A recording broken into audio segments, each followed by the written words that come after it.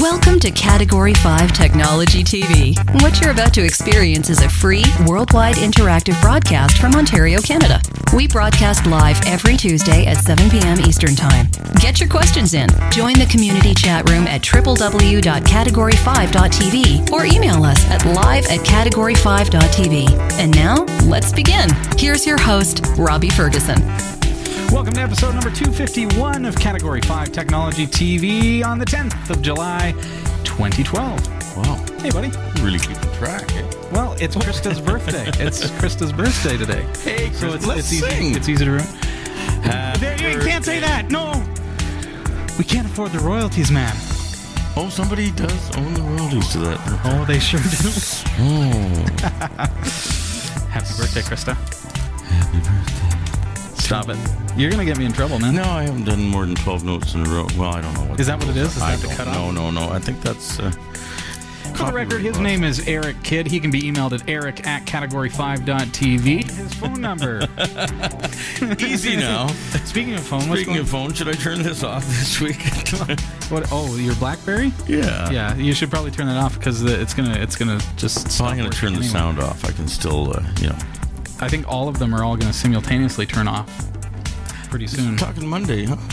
I don't know. I don't know. BlackBerry is going to dust itself off. Do you think they are? Yeah, they're going to be. Listen, they invented smartphone technology. Their security is still way better than all these guys who are building stuff in some other countries. But the same smartphone technology that they invented is still the same technology. There we go. Now we got it. It hasn't progressed like the rest of them as far as. But it's still more secure. It's still more secure, and there's still better email and stuff. There certainly are some multimedia things that kids love on their toys. I mean, their iPhones. Yeah. Great to see everybody in the chat room. Yes, Jot is offering to buy everyone pizza. That's very, very nice. I thought that was you. You told me there was beer and pizza at the end of this. No pizza, no singing. No singing. Just not tonight. No. Wow. Unless you got like an original. I have lots of those. It's like when the New Kids did the original Happy Birthday song, and it's like they thought that was so cool at the time. Maybe I should write a song for Krista. A Happy Birthday song. For Krista. But you can't call it Happy Birthday. It's got to be like... How many songs have the same title? Come on, there's lots of songs with the same title. I don't know. Sure there are. Okay. Hey! I mean, what's going on tonight? Did you want to argue or did you want to do a show? I'd like to get on with the show, you know? Well, you know what? Category 5 is a member of the Tech Podcast Network. If it's tech, it's here. Indeed. And the International Association of Internet Broadcasters. Is there more you'd like me to tell you? Well, we could... Tonight. On the show. Right here. In our show. You're in charge of the newsroom, and... I'm going to be telling you all about the news, but are we going to get to play with my cell phone, my BlackBerry, we will a little bit later. Okay, what are we going to be talking about? I don't know. Well, there is a new retro-style handset for your smartphone. Well, maybe for my smartphone, because they come in nice colors, some of them. Cool. So, would you like to know what's coming up in the newsroom, Robbie? Yeah, absolutely. Okay, well, here's what's happening in the newsroom. Microsoft has confirmed that Windows 8 OS will be released in October. Kickstarter is coming to the UK. A new prototype headlight beams around rain and snow. Okay. Real-life robot avatars controlled by human thought. Stick around. These stories are coming up later in the show. Neat. Wow. Cool. Yeah, loads of viewer questions. Of course, if you would like to send us a viewer question, all you have to do is go to cat5.tv/ask. You can fill in the form there. That's going to send an email over to Eric here, and he's got all those all queued up for you. And tonight, like Eric was saying, we've got this retro handset for your smartphone. We're going to be taking you way back in time with your modern smartphone, so stick around. We're going to be looking at that. Also, want to bring your attention to our mobile site. m.cat5.tv, m.cat5.tv, or you can scan that QR code there with your mobile device, and that's going to launch our mobile website, which is constantly being enhanced. And with the launch of our new website a couple weeks ago, we also made some enhancements on the mobile site as well. So very cool. Give that a go. New and Add it to your home enhanced. screen. Add it to your home screen. Very cool stuff. We're Cat 10 now, actually. We're Cat 10 now. We've been enhanced. Oh, it's 5.01. Beta 2. Okay. All right, we did receive your postcards this week. Love receiving your postcards, and we are taking qualifiers right now for a Magic Jack. And you've got to send in your postcard or give us a phone call telling us why you like your Magic Jack, or why you'd like to have a Magic Jack Plus. With the postcards, of course, we don't want you writing all over about Magic Jack. We just want a postcard, and we're going to automatically put you in the draw. So we've got a couple of postcards here. Eric, I'm going to kind of hand them over to you so that you can read them. So I can decipher people's handwriting. Yes. Check it out. So here we go. We're starting off with one from Invincible Mutant in Italy. Wow. Oh, yeah, I'll let you read that off for us. I left the reading glasses. Oh. These are just the distance ones. All right. Hi, Robbie and friends. Hey, Clearly, okay, yeah, I'll be your friend. What the heck? Okay. Does Eric count? Thanks for all the great shows. Bravo. This postcard is sent from Italy. I just attended a conference here and managed to visit Venice. Wow. Nice. A lovely lagoon city. But the weather is too hot. 37 degrees Celsius and very humid. This postcard shows part of the city bird view. Thanks, Invincible Mutant, Venice, Italy. Cool. Let's see that again. How cool is that? Actually, I like the stamps on there. Pretty cool, Yeah. too. You know, shows. This is why we love to receive them stamped. If you're able, I know sometimes we get them in envelopes and stuff, but there's something about receiving the stamp that makes it extra cool. I've got another one here as well. 2 penguins side by side. I would expect that that takes me straight to Linux. Makes me think about Linux with all the penguins. This one comes to us What a from geek. John. Sorry. John Zimmerman. You got to remember, most of the viewers are probably running Linux, so if you I want to need to stay be on their careful. good side. You got to be careful. And Rachel just about got me in trouble introducing me to the word nerdling, which I really liked. You really liked that word? I like that word. I've used that several times. Eric, this comes to us from John Zimmerman in Winder, is it? Or Winder? I'll let you figure that out. Let's see where that is, but right. I'm just wondering if he's related to Hey, John. Bob Dylan. Ah. Robert Allen Zimmerman. And Crestview, I'd say that's Winder, Georgia. Cool. Georgia. That's pretty cool. Hi, guys. Hope all is well up in Canada. It is. Thank you so much for asking. I live down in Winder. Yeah, there you are. Georgia, USA. I love your show, and I run Linux Ubuntu 12.04 and Open Media Vault on home server. Ah. Take care, John. Hey. John, you take care. Thanks, John. All right. We appreciate your postcard, and I've got one more postcard as promised. Oh, look at this. Villa Pantapiedra, Playa Marea del I think Portillo. that's Punta. Punto? Punta. Oh, That's an A there. That's a U there. Piedra? And Is it'd it be Piedra? Via. Via. Via Punta Piedra, Playa Maria del Portillo, Cuba. Portillo. Oh. I think. What would I do without your help? I have no idea, but Whatever I just cerveza, butchered. por favor. Whatever I just butchered, I apologize. Comes to us from our very own, from Hillary, actually. Oh. Visited Cuba and brought this back with her. Hola, amigos. Hola. Or did you want to pronounce the H? Hola. Hola. Hola. Greeting from Cuba. I am having an awesome time in the sun. That's faux show. I saw on TV a Cuban news thing with a superimposed Spanish singer in the corner, interpreting for the deaf viewers. Wow. That technology made me think of the show and all the viewers. It was fabulous. Anywho, see you all soon. That's pretty cool. Hillary. That's pretty cool. I think about the way the technology can be used to, because she does signing, right, for deaf people. And so that... I know how to say hi. I can't say a thing. She's fantastic at it, but I think, that's pretty I've cool. had a couple talks with her about, what could we do for our deaf viewers as well. The beard doesn't help. the beard Does doesn't not help. No, I think it would be the mustache would be the problem, but Yeah, the lips are kind of the visible mustache, tonight. the mustache, the beard, and the mum, Okay, and the mum. so here's a little smite to the folks who aren't hearing very well. No, sorry, that was bad. That you're a was terrible mean, guy. evil, wicked, and mean. We love you. We appreciate you watching the show. Thank you, everybody, for your postcards. Thank you very, very much. I'm going to add those to the pile, which are going to be drawn from next week to win a Magic Jack. And tonight, as part of our review of the handset device for your smartphone, we're going to be talking about a Magic Jack app that is going to allow you to call anywhere in Canada or the U.S. for free using your Magic Jack account from your smartphone, not eating up any of your minutes with your phone call plan. Sounds pretty exceptional. You know what that is? Exceptional. Is that what you were going to say? That's what I was going to say. Well, we've got to take a real quick break, Eric, and we are going to be right back. And we've got your viewer questions after the break. All right. Stick around.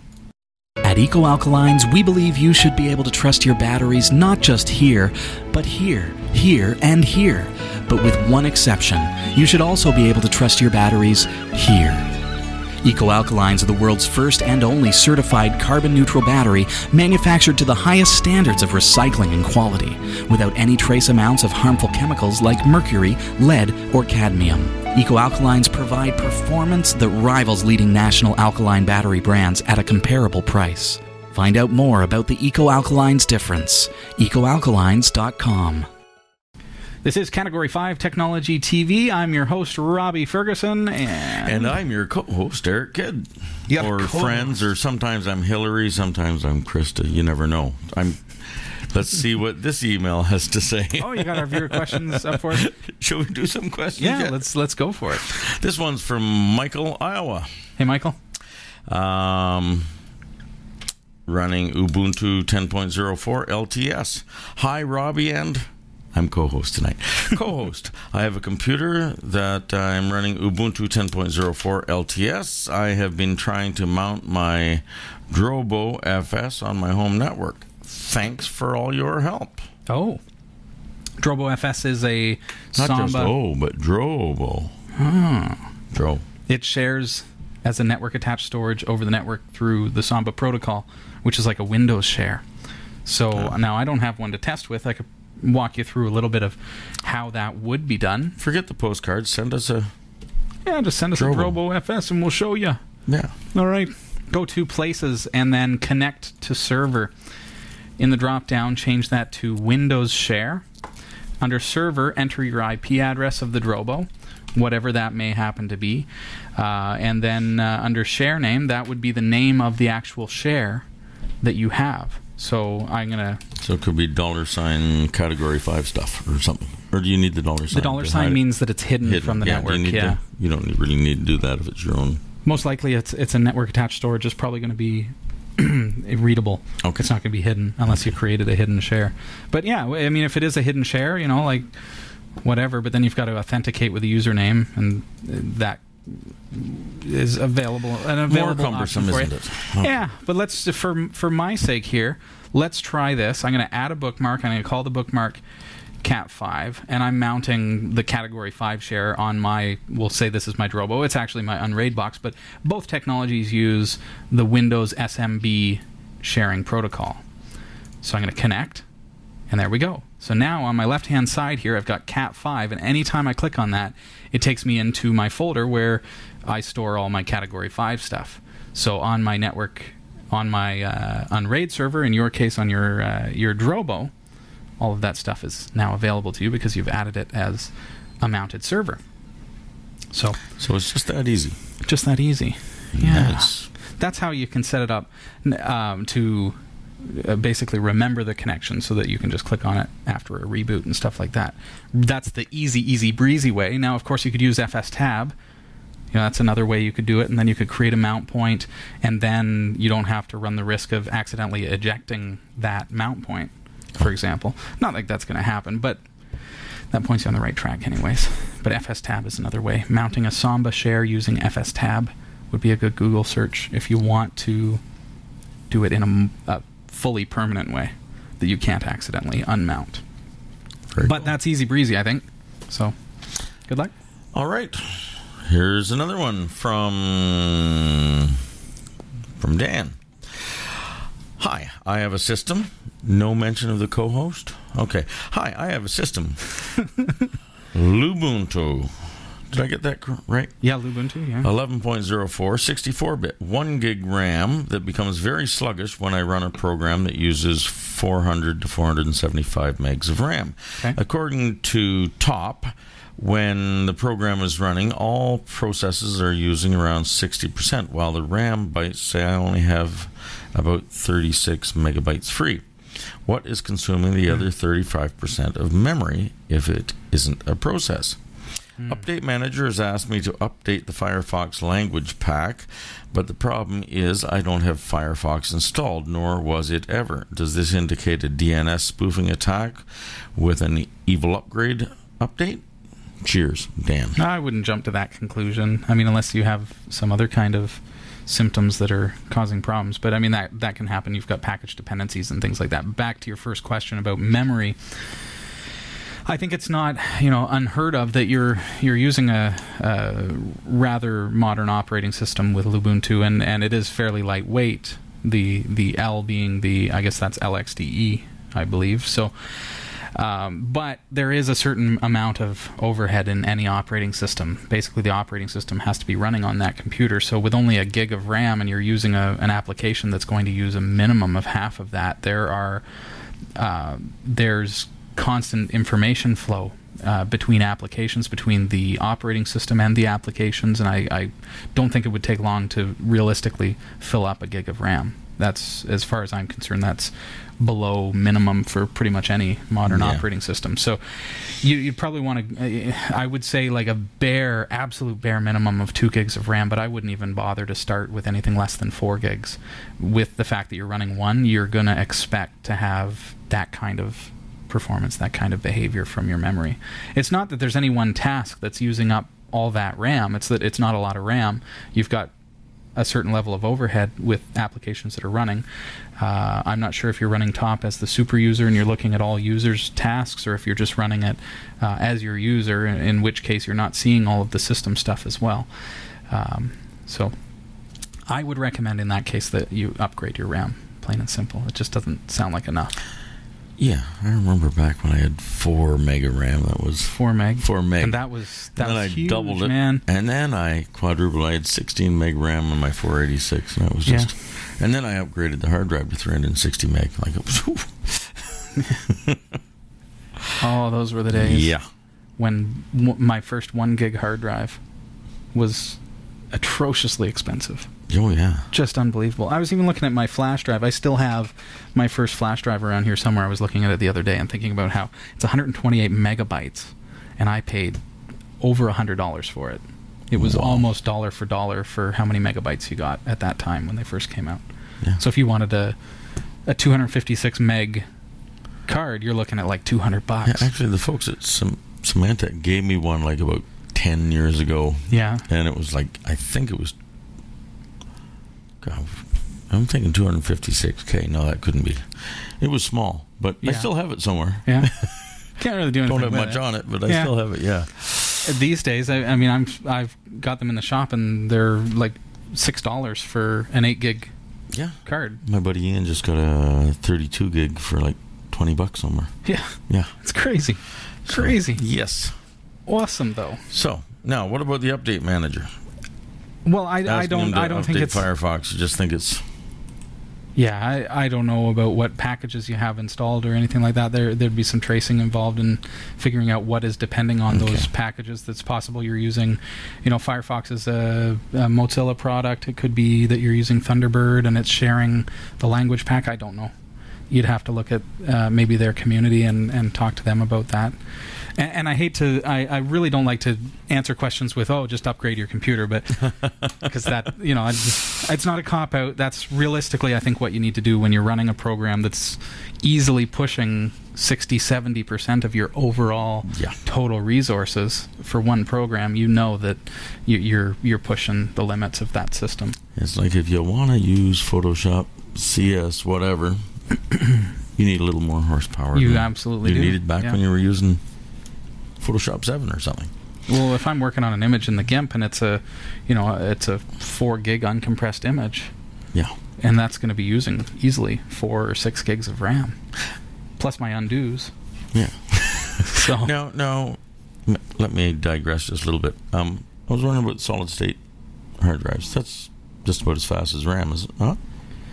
I'm not sure the actual spec. Is it as fast as RAM? I'm not sure that it's that fast. I mean, there's no it's seek still time. on the drive. Yeah. No, the drives are fast, but you're still limited even to your if you bus. throw your virtual... You're still limited to your SATA bus, though. Okay. Right? So if you Yeah. plug it into SATA 2, just for that's kind of the general term that it's been given, you're looking at 3 gigabits a second as far as your bus transfer versus your actual RAM chip, which would be quite a bit faster than that, I think. So, but now with SATA 3, as it's nicknamed, you're looking at 6 gigabits a second. So I would think that you get some pretty awesome seek times, for sure. Well, maybe we'll go and try that. Okay, we have another question. Oh, all right. I've got a question from Jim, not on chat room yet. Here. Question. Need help adding virtual users in VSFTPD. Got VSFTPD installed on Ubuntu 11.10 desktop. VSP... you're going to make me say that a lot of times, aren't you? VSFTPD is working, and I can connect to it by using the Ubuntu computer's main owner account and password, but can't set up virtual users. Need to add 2 virtual user accounts and restrict them to a specific directory/folder. Very new to Linux. I'll gladly donate if you can figure this out. LOL. Well, then, community, let's all come together. No, was that laughing out loud or lots of love? Oh. Well, see if you solve the problem or not. Oh, okay. Come on, community, let's get together on this so that we can get some funds going, Wink, wink. No, I'm kidding. Okay. We don't do it for that. But, I mean, we appreciate every donation that comes in big time, and it helps us to progress with the show. We do have some expenses. Eric and I are getting excited to be doing a remote on-location video shoot, and there are expenses that are There involved are in that. expenses. And I'm going to have to, get my fishing license. That's I'm going to need... Yeah. Oh. We need to buy beer. There's that. Ice? There are electronic needs as okay. well, yes. Yeah, actually, there is the whole business of getting this show out onto the World Getting Wide it out Web. onto the internet. Yep, sponsored And once again this year by Silver We will Beach. be parking an antenna somewhere up at Maple. And Brilliant. Okay, so to your question, VSFTPD. yeah. Which I know Eric wanted to say. I wanted to say it at least one more time. Yeah.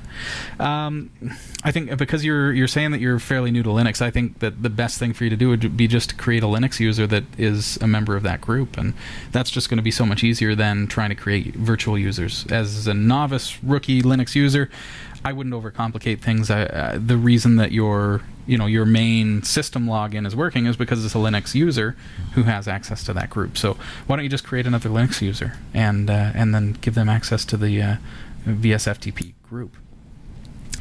Let's see what I can bring up for you, because there's some reading involved when you get into setting up a server. Of course, it's not something that we can just magically give you all the answers to. You're magic, Robbie. Come on. Let's see. I've got cat5.tv/VSFTPD.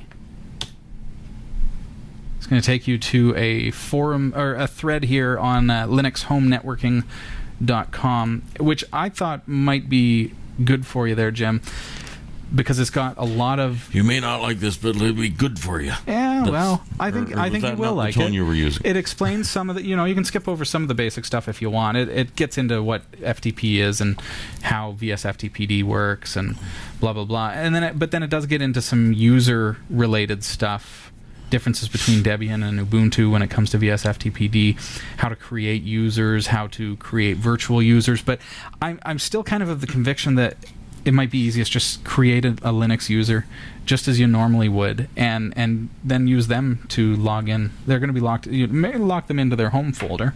So if I create a user on my computer for Eric, and it's got the FTP daemon running, now all of a sudden Eric can remote FTP into his home folder.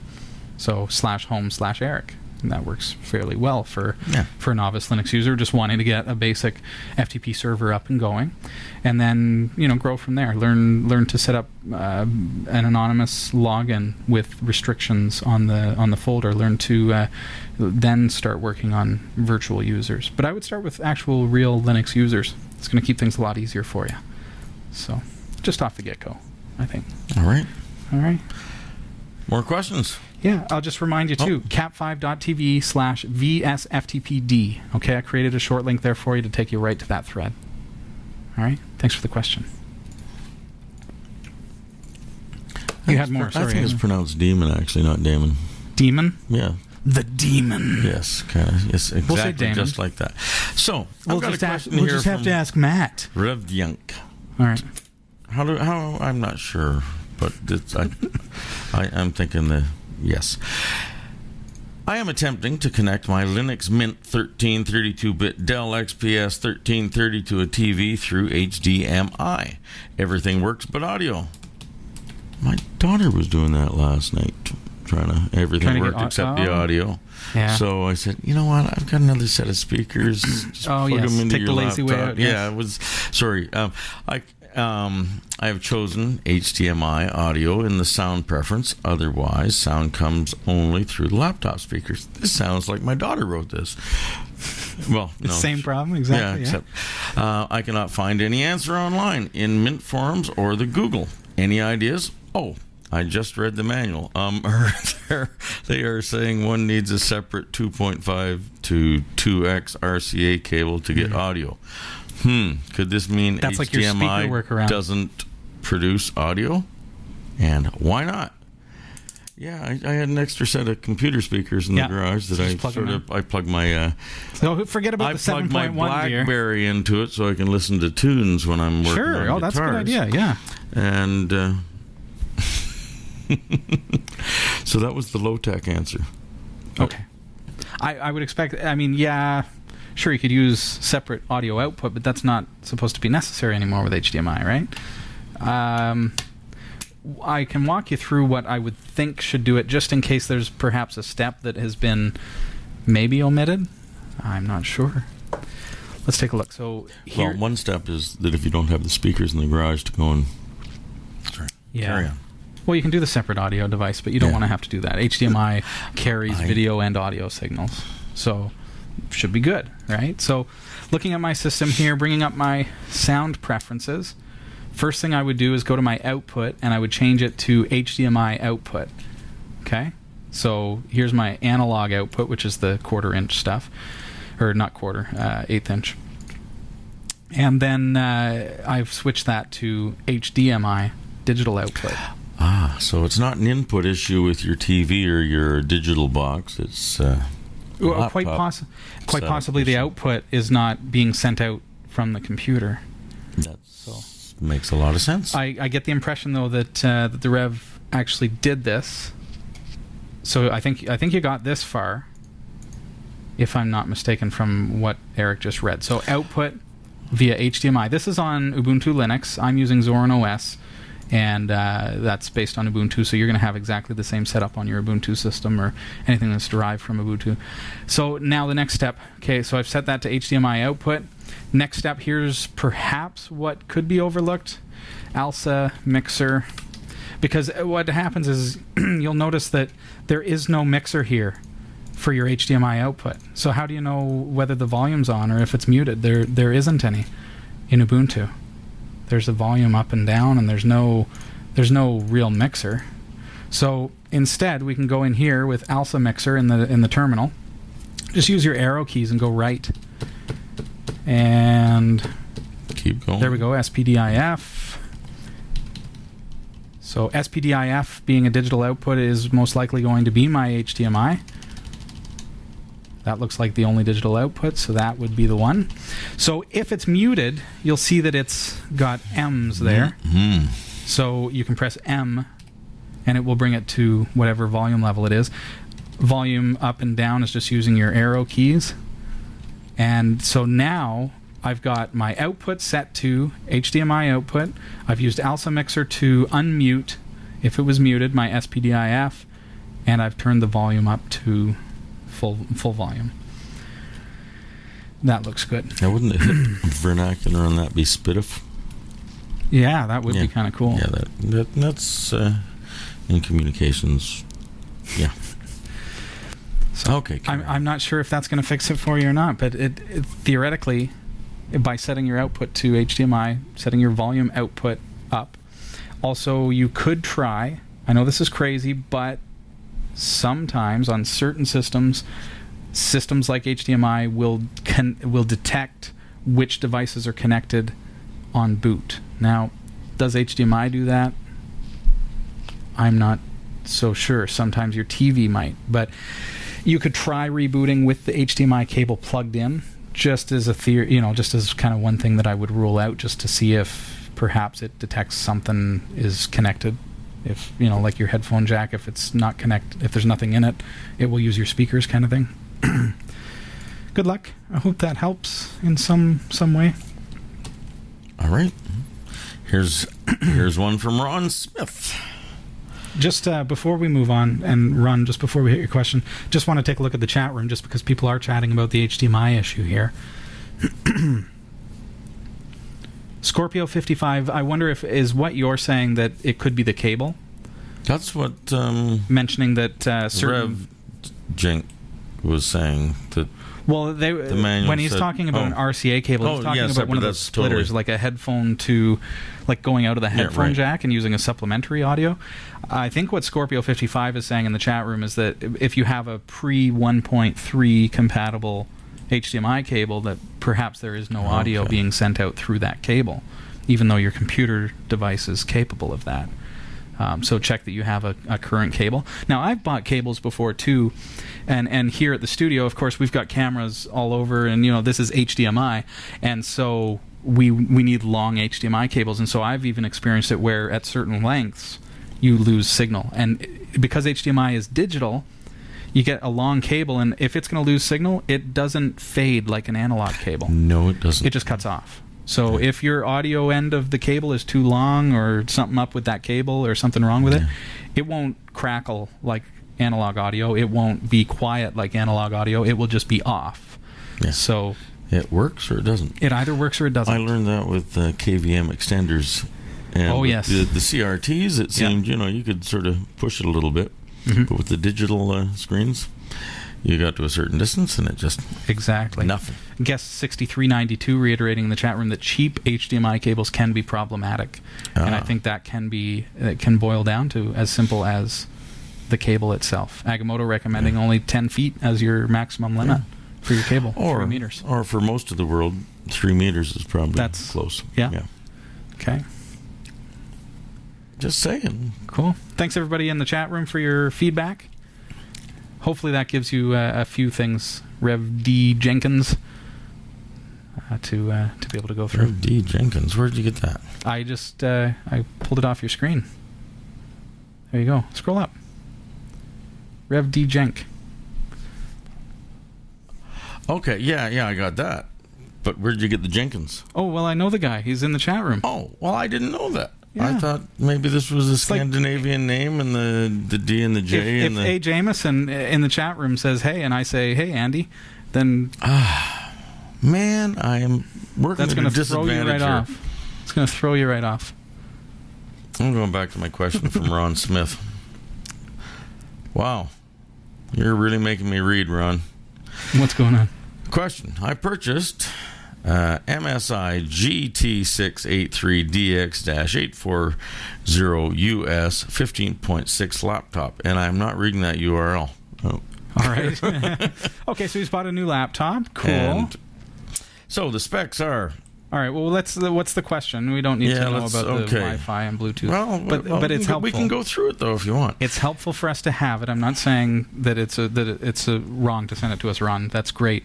But I'm just saying to Eric that he doesn't have to read that it's 802.11b/g/n Tell me to stop reading, I'm done. Wi-Fi, Bluetooth, Intel Wi-Fi.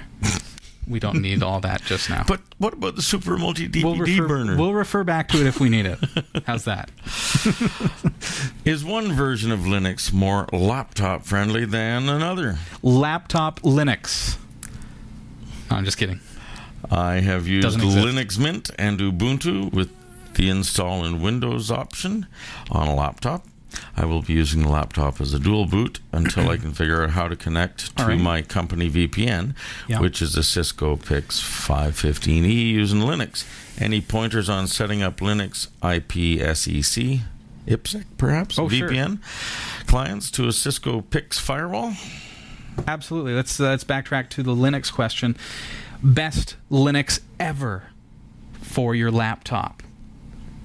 I can't possibly give you a suggestion because what is Linux? There's so many different flavors. Yeah. It's like walking into an ice cream shop. There's even a mint flavor. What is the best flavor of ice cream that you have? And if they're honest, they'll look at you and they'll say, well, I really like this one, but to be honest, everybody's preference is different. And that's exactly... But ask Robbie about music, and he'll give you a really strong opinion and tell you somebody else is absolutely crap. Did I mention that Becca bought me a Blake Shelton CD for my birthday? You did not mention that. We haven't had the chance to discuss, but been thoroughly enjoying it. So you're going to have to take that back pretty soon. Anyway. Now, which girl is prettiest?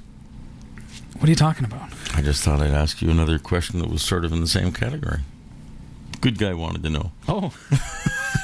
Is this along the lines of the ice cream? Exactly. Okay. I got you. Stay with the program. What is the best kind of Linux for your laptop? So it boils down to you, your needs, your Linux knowledge level. Do you want to go through the process of installing it and going, where are you at? So if you are a Windows user who's experimenting with dual booting, then I would say Ubuntu's Wubi, W-U-B-I, makes things easy. Now, everybody in the chat room is probably going to go, no, don't recommend Wubi. It's easy for that case because you can install it just like a Windows program into Windows, and it gives you a Linux experience to be able to experiment. Not a true full-blown Linux, because it is running on the Windows file system, but it is going to allow you to experience what Linux is like on that laptop. Now, what is the best Linux? It really boils down to what's compatible with your hardware. These days, it's becoming less and less likely that you're going to have incompatibility.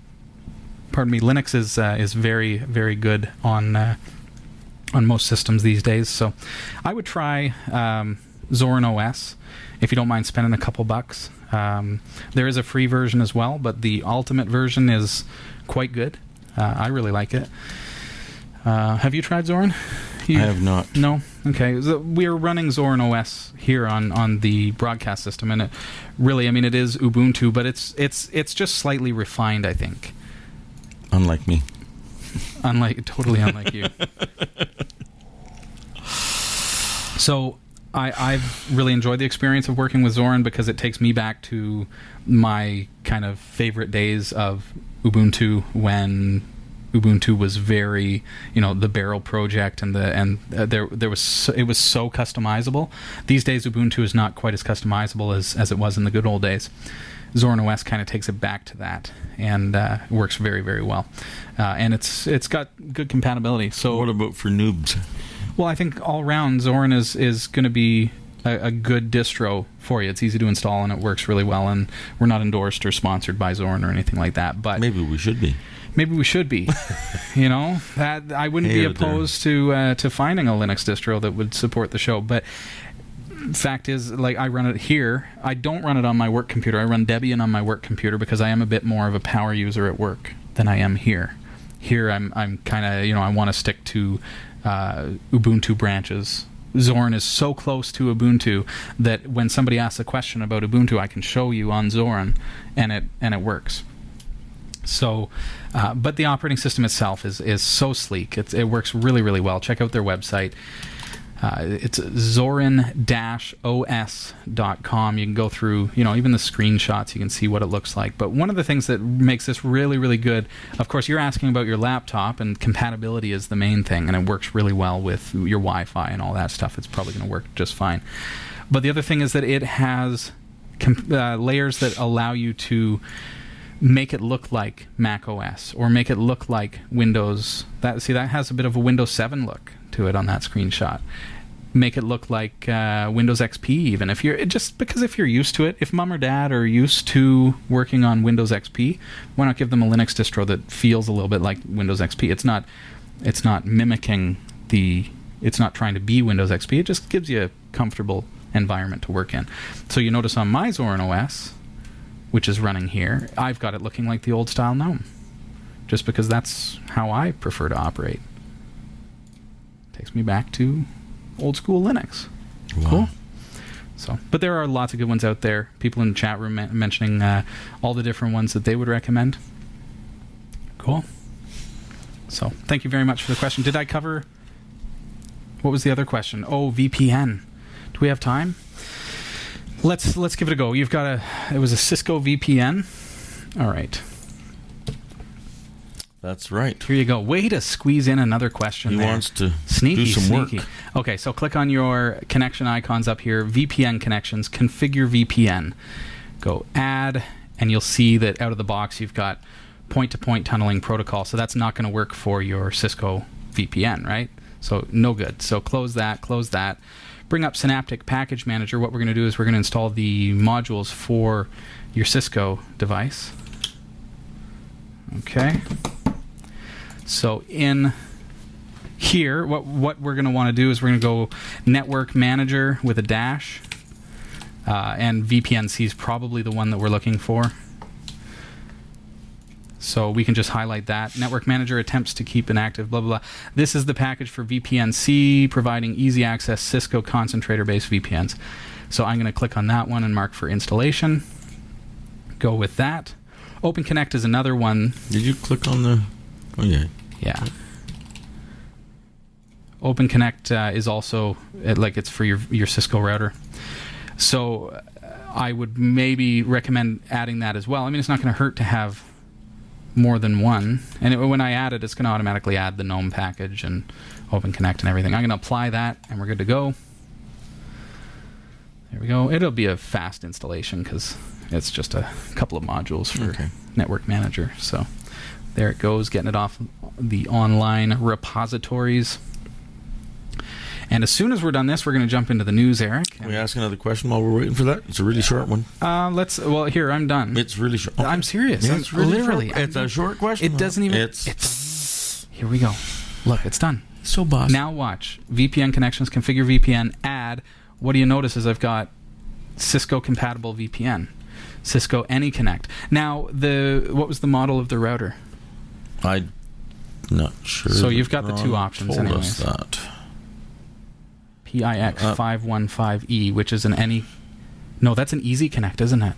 So one of these should work for you anyways, and at least that gets you going as far as getting connected to your VPN. Okay. So, thanks, Eric. You ready to hit the news real quick? I still want to ask this one real question because I'm curious. Okay. This person here, this is 8 miles from TJ from San Diego, California, asks, my favorite Ubuntu release is 10.04. Are the repositories still available? Yeah. Yes. Good. We'll move on now. Okay. 10.04 was an LTS, long-term support. So that means it's good for 3 years, which means it's going to be good. 10.04 means it was brought out in April of 2010. So 3 years later means it's good until April 2013. So until April of next year, you'll still be able to get updates, security patches, repository stuff, and all that. Now, the server edition is 5 years, so it's good until 2015. Sweet deal. There you go. All right. That's how the LTS works, and that's why it's quite often good to go with an LTS if you don't want to have to update every 6 months. All right, Eric, take it away. Here are the top stories from the Category5.tv newsroom. Microsoft has confirmed its Windows 8 operating system OS will launch in October. The announcement was made at the company's worldwide partner conference by Windows CFO Tammy Reller. For those looking to buy a PC or laptop running Windows 7, you'll be able to upgrade to Windows 8 Pro for just $15. Wow. The crowdsourced funding website Kickstarter is to launch in the UK this autumn, according to its Twitter feed. The funding platform for new businesses has so far been limited to US registered projects. The tweet reads, people in the UK will be able to launch projects on Kickstarter starting this autumn. More info soon. Since Kickstarter's 2009 launch, it has funded more than 20,000 projects, with several eclipsing the $1 million pledge mark. I want them to come to Canada. Like, what's this about? Yeah. Scientists at Carnegie Mellon University have developed a smart headlight that can shine around rain. The idea is that the headlight will be able to predict when rain falls and adjust light beams accordingly. The smart headlight consists of a projector camera and a beam splitter. The camera takes images of the raindrops. The processor uses a predictive algorithm to work out where rain will fall, and then the projector switches off light rays that would have normally hit the raindrops. Wow, that's got to take some fast processing. Wow. The process from capture to reaction takes about 13 milliseconds. Oh, so yes, Robbie, that is some pretty fast processing. Oh, yeah, that's pretty fast, yes. The result is a slightly dimmer headlight, but one that blocks out glare from falling rain and snow. I've driven in snowstorms where it's almost impossible to drive because the light is hitting every little snowflake, and you have no sense of speed. So you've driven in Muskoka. Indeed. In the middle of July. Yeah. Hey. That sounds kind of stereotypical non-Canadian talk. Look, I grew up there, all right? So I'm allowed to be a little angry. Mind you, I've been in Timmins in August and had snow. Yeah. Last week, we took a look at a brain scanner that allowed people to type using thought. Now we found that robot avatars have got a step closer to being a reality, opening new doors for those who are paralyzed or have locked-in syndrome. Wow. Scientists have made a robot move on a human's behalf by monitoring thoughts about movement. The man-machine link joined a man with a brain scanner in Israel and a robot wandering a laboratory in France. The person controlling the robot could also see through the eyes of his electronic surrogate. The researchers are now working on ways to make the man-machine link more sensitive to let people speak via the robot. Really? Wow. That is... Well, you know what I'm thinking. I don't know what you're thinking. Do you know what I'm thinking? It didn't work. Oh, I need the brain scanner. I am thinking. No, we'll carry on. That is probably going to be there's going to be a military application. Well, I'm thinking that too. Yeah. That was my initial thought, but then I was thinking, beer me. You literally just have to think it. Just think it. As long as you're wearing the special helmet. No. You can get the full stories at category5.tv/newsroom. And the Category5.tv newsroom is researched by Roy W. Nash with contributions by our community of viewers. If you have a news story you think is worthy of on-air mention, email newsroom@category5.tv. For the Category5.tv newsroom, I'm Eric Kidd. Hey, thanks, Eric. Tonight's show is brought to you in part by GardenGateFarms.com. Certified organic broccoli sprout and wheatgrass juice available on their site, GardenGateFarms.com. And the official electrical company of Category 5 Technology TV is Cordery Electrical Contracting, Inc. You can find them at corderyelectric.com. This is Category 5 Technology TV. I'm Robbie Ferguson. I'm Eric Kidd, or co-host. Our website is category5.tv. We were talking earlier about you sending in your postcards. We'd love to receive your postcards. Please send them. Eric, how can they send those in? Well, they can send them to Category 5 Technology TV, Post Office Box 29009, Barrie, Ontario, Canada. L4N, as in November, 7W, as I pointed out last week, whiskey, 7. So L4N, 7W7. So keep those cards and letters coming in. Yeah. Thanks, Eric. I've got the coolest thing here. Is that the coolest thing? Well, it's the coolest thing for somebody who's into nostalgia. I mean, I walk into a store and I see the first Mario Brothers 8-bit for Nintendo NES, and I think that's the coolest thing. Oh, I'm a little bit into the nostalgia. I'm a little bit into retro. And so when I see retro stuff, I think that is the coolest thing. Well, that's... Yeah, I'm okay. My mom's an antique dealer, so... Okay, well, so she'll appreciate what we're about to do. She'll appreciate what we're about to do. Somebody who had seen myself and Hillary talking about the Magic Jack said, wouldn't it be neat if you had some way to dial your iPhone, and they're just using the iPhone as the example, if you handed a telephone with a dial to a 14-year-old, they wouldn't have a clue what to do. They'd be pushing in the holes. Yeah, okay. Come on. So here check this out. Oh, I didn't dial. Remember those days where you had to? Okay, got to get all the way to the thing. Right there we go. Okay, so this is a part of something called iRetrophone. Okay. And iRetrophone is actually a device. It's an attachment for iPhone, Android, and your BlackBerry, as a matter of fact. We're going to test it. Yeah, we're going to test it on your BlackBerry. Cool. Since, probably the service is going to disconnect at any time. We need to do this while it's still possible. Okay. But it will work on any device that has the support of like a 2.5 millimeter jack, or 3.5 millimeter. 3.5 millimeter. That's what it was. 3.5 millimeter. Is that jack. like a 1/4 inch stereo? Eighth inch kind of deal. This eighth guy. Inch. Eighth inch. Okay. Sorry, I meant that. There it is. That's the one, right? So if you've got that on your phone, let's see if that fits. It's got the 3 rings because it's got basically the microphone and the headphone. So now, one of the things when I got the Magic Jack, I immediately installed the Magic Jack app, because isn't it cool that I can actually get my Magic Jack calls, which is my home phone number or the studio line, on my iPod Touch over Wi-Fi. I don't have to have a data plan. You can get it on an iPhone or wherever. Unfortunately... So you're saying iPhone, and you're calling this wherever. Whatever. Okay. That one you got to pay for. Magic Jack is available on the iPhone, and you can get it at cat5.tv/magic app. Okay? MAGICAPP. I'd like to see them bring out an Android version as well. That would be cool. That would be very, very cool. For iOS users, though, on iPhones, iPod Touches, mine's just an iPod Touch, so I've got Wi-Fi. I can make calls with this. So, because I have a Magic Jack, it actually lets me use my Magic Jack phone number. So, if I call people, it's actually calling from my Magic Jack.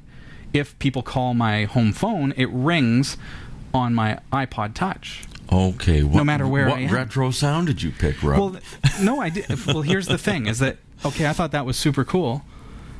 Retro, right? But free phone calls from my iPod Touch over Wi-Fi from no matter where I am, as long as I've got a Wi-Fi connection. But try to figure out a way to speak on an iPod Touch, right? So I started going like this, and I'm talking on the phone like this, and I can barely hear them because the speaker in an iPod Touch is extremely quiet. Just didn't work. Then along comes iRetrophone, cat5.tv/retro, okay? And this device it's seemingly simple. It comes in more than one color. It comes in many different colors to suit your color desires. Hillary picked this one. Yeah, it's very much like an old retro phone. Like, it feels like... Here, hold that up to your ear. It seriously feels like a real retro phone. Oh, there's buttons on it. There's what buttons. do we do with those? Volume control, very hang nice. up, right on there. Yeah, so it takes it into the next level, right? You didn't have buttons. I want somewhere to hang it up. Okay. You don't. Hello. Yeah, it feels just like a. It feels a lot like a phone. So I'm going to take that. Okay. And we'll just pop that right into the headphone jack of my iPod Touch, and now. Let's call Agamotto. Anybody. I could, I'll call the studio line. Yeah, but nobody ever answers that when I call. No? No. Unless I'm like 8 seconds to showtime and they're wondering where I am. All right. There we go. Okay, so I've dialed my Magic Jack. Now, Eric's actually got this thing up to his ear. So I can walk around with this in my pocket. It could be an iPhone, remember? Oh, I have a couple of new messages. But okay, because it's my phone number. But so it works pretty good. Yeah. So now, with my iPod Touch, I've got free calling anywhere in Canada, the U.S. So here, I'll give this to you. Let you plug that into your BlackBerry, because we're interested to know if it actually is. So, with this is much easier to hold with your shoulder than than an iPhone. That's true too. Or a BlackBerry. Oh, this is a little... There's a bit of a... Okay, well, let's see if it works. See if you get like I'm not hearing much. Do I have Robbie's number in here? I don't have your... 705. Oh, let's... Or, no, 254. 5. Oh, this is going to cost me a long-distance call. Here, let me call you. Here, punch it in. Okay. Because I have free outgoing calls from my phone. Oh, do I need to add the one here? No, it's not long-distance for Magic Jack users.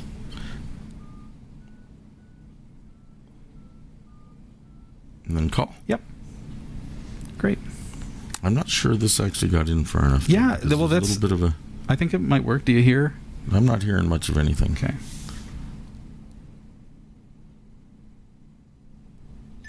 Oh. So can you hear me on the... Hello? Hello. No, I'm not hearing you on here. I can hear you just fine. But the call... No, actually, there's a little...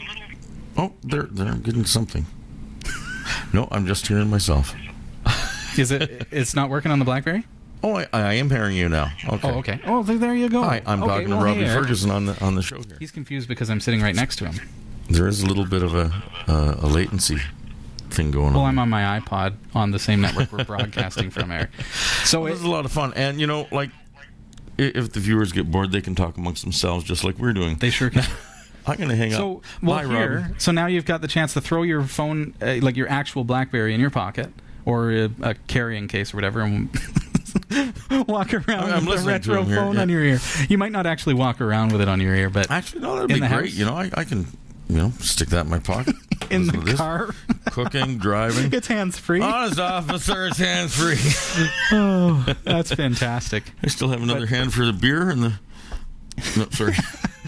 I'm hanging the phone up. I got to admit, though, it does work really, really well. For me, I love the nostalgic feel of it. Sadly, I just phoned my son when I tried to hang up. There you go.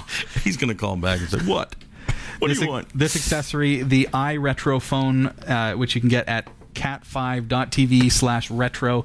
It's only $29.99. So, wow. And it works great. It works with all the devices that have that kind of interface. So you can't go wrong. I mean, fantastic. I love it. Yeah. I think it's cool. It is, as Agamotto says, it is a step up from the shoe phone. Yeah. You remember Get Smart? That was a... That was a show. That was a show. Oh, my goodness. Yeah. I'm going back to the chat room. So, keep in mind, we're giving away a Magic Jack, the plug device, the Magic Jack Plus, next week. So, the 17th, Tuesday night. Make sure you tuned in. Make sure you call me up. 254-5-CAT-5-TV this week. Tell me why you think that you would love to have a Magic Jack Plus. That is the device that lets me do what you saw me doing from an iPod Touch. Let's say you add that... So that's not even a phone. This is not even a phone. That's not even a phone? This is over Wi-Fi. So now you can install the app if you've got an iPhone or whatever without having a Magic Jack, but then you don't get your own phone number. Now, did you say is there an Android? There isn't. I Not really yet. wish there was. I'd love to see that. Okay. I'm sure it's coming. But the advantage to having a Magic Jack Plus and then installing the app is that I get the same phone number on my device as I have on my home phone. If you just get the app, you get some random number. It could be somewhere halfway around it could be in the States from here in Canada. So when you get the device, you actually choose, okay, I live in Barrie, Ontario, so I chose a Barrie, Ontario phone number. So now this is also associated with that same number. All of my devices are. So you could give your kids, on their iPod access to Magic Jack, and they could be answering the home phone on the Magic Jack through their app. But we're not quite at the point where I can have my home number ported over to the Magic Jack. No, unfortunately not. Not here in Canada. In the States, yes. Here in Canada, they say it's here. It's not really. None of the voice over IP style services are able to do that just yet. Yeah, that's an unfortunate thing.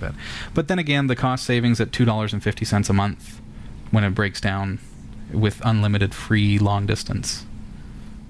I think I didn't mind changing my phone number, I'll tell you that. Yeah. He never answered his phone anyway, at least when I called. So it didn't matter. I always do. We're in move mode. I've been packing up, and to be honest, my phone was unplugged for a couple days there because we were totally ripping apart the place. We have to move a studio while we broadcast. So we have a broadcast on Tuesday. You can tell there's going to be a show. There might be hiccups. There will be a show. There will be a show. We're going to do a road show. We're going to be in a U-Haul. It's going to be tough. It's going to be tough. The transition means doing a show on the Tuesday, moving all the equipment on the Saturday, building a new studio before Tuesday, and being live on the air that following Tuesday. So literally we have like 3 or 4 days to build a studio, which is going to be Exciting. Wow. So Exciting. what is the move date? We are going to be in our new studio on the 21st of August, I believe is the date. Wow. It's on the calendar. Let's see here. I'll double check, though. Yes, Tuesday the 21st of August, we will be in our new studio, in our interim studio, because it's a 2-step process. It's exciting. Goody. Yeah. So join us for all the excitement.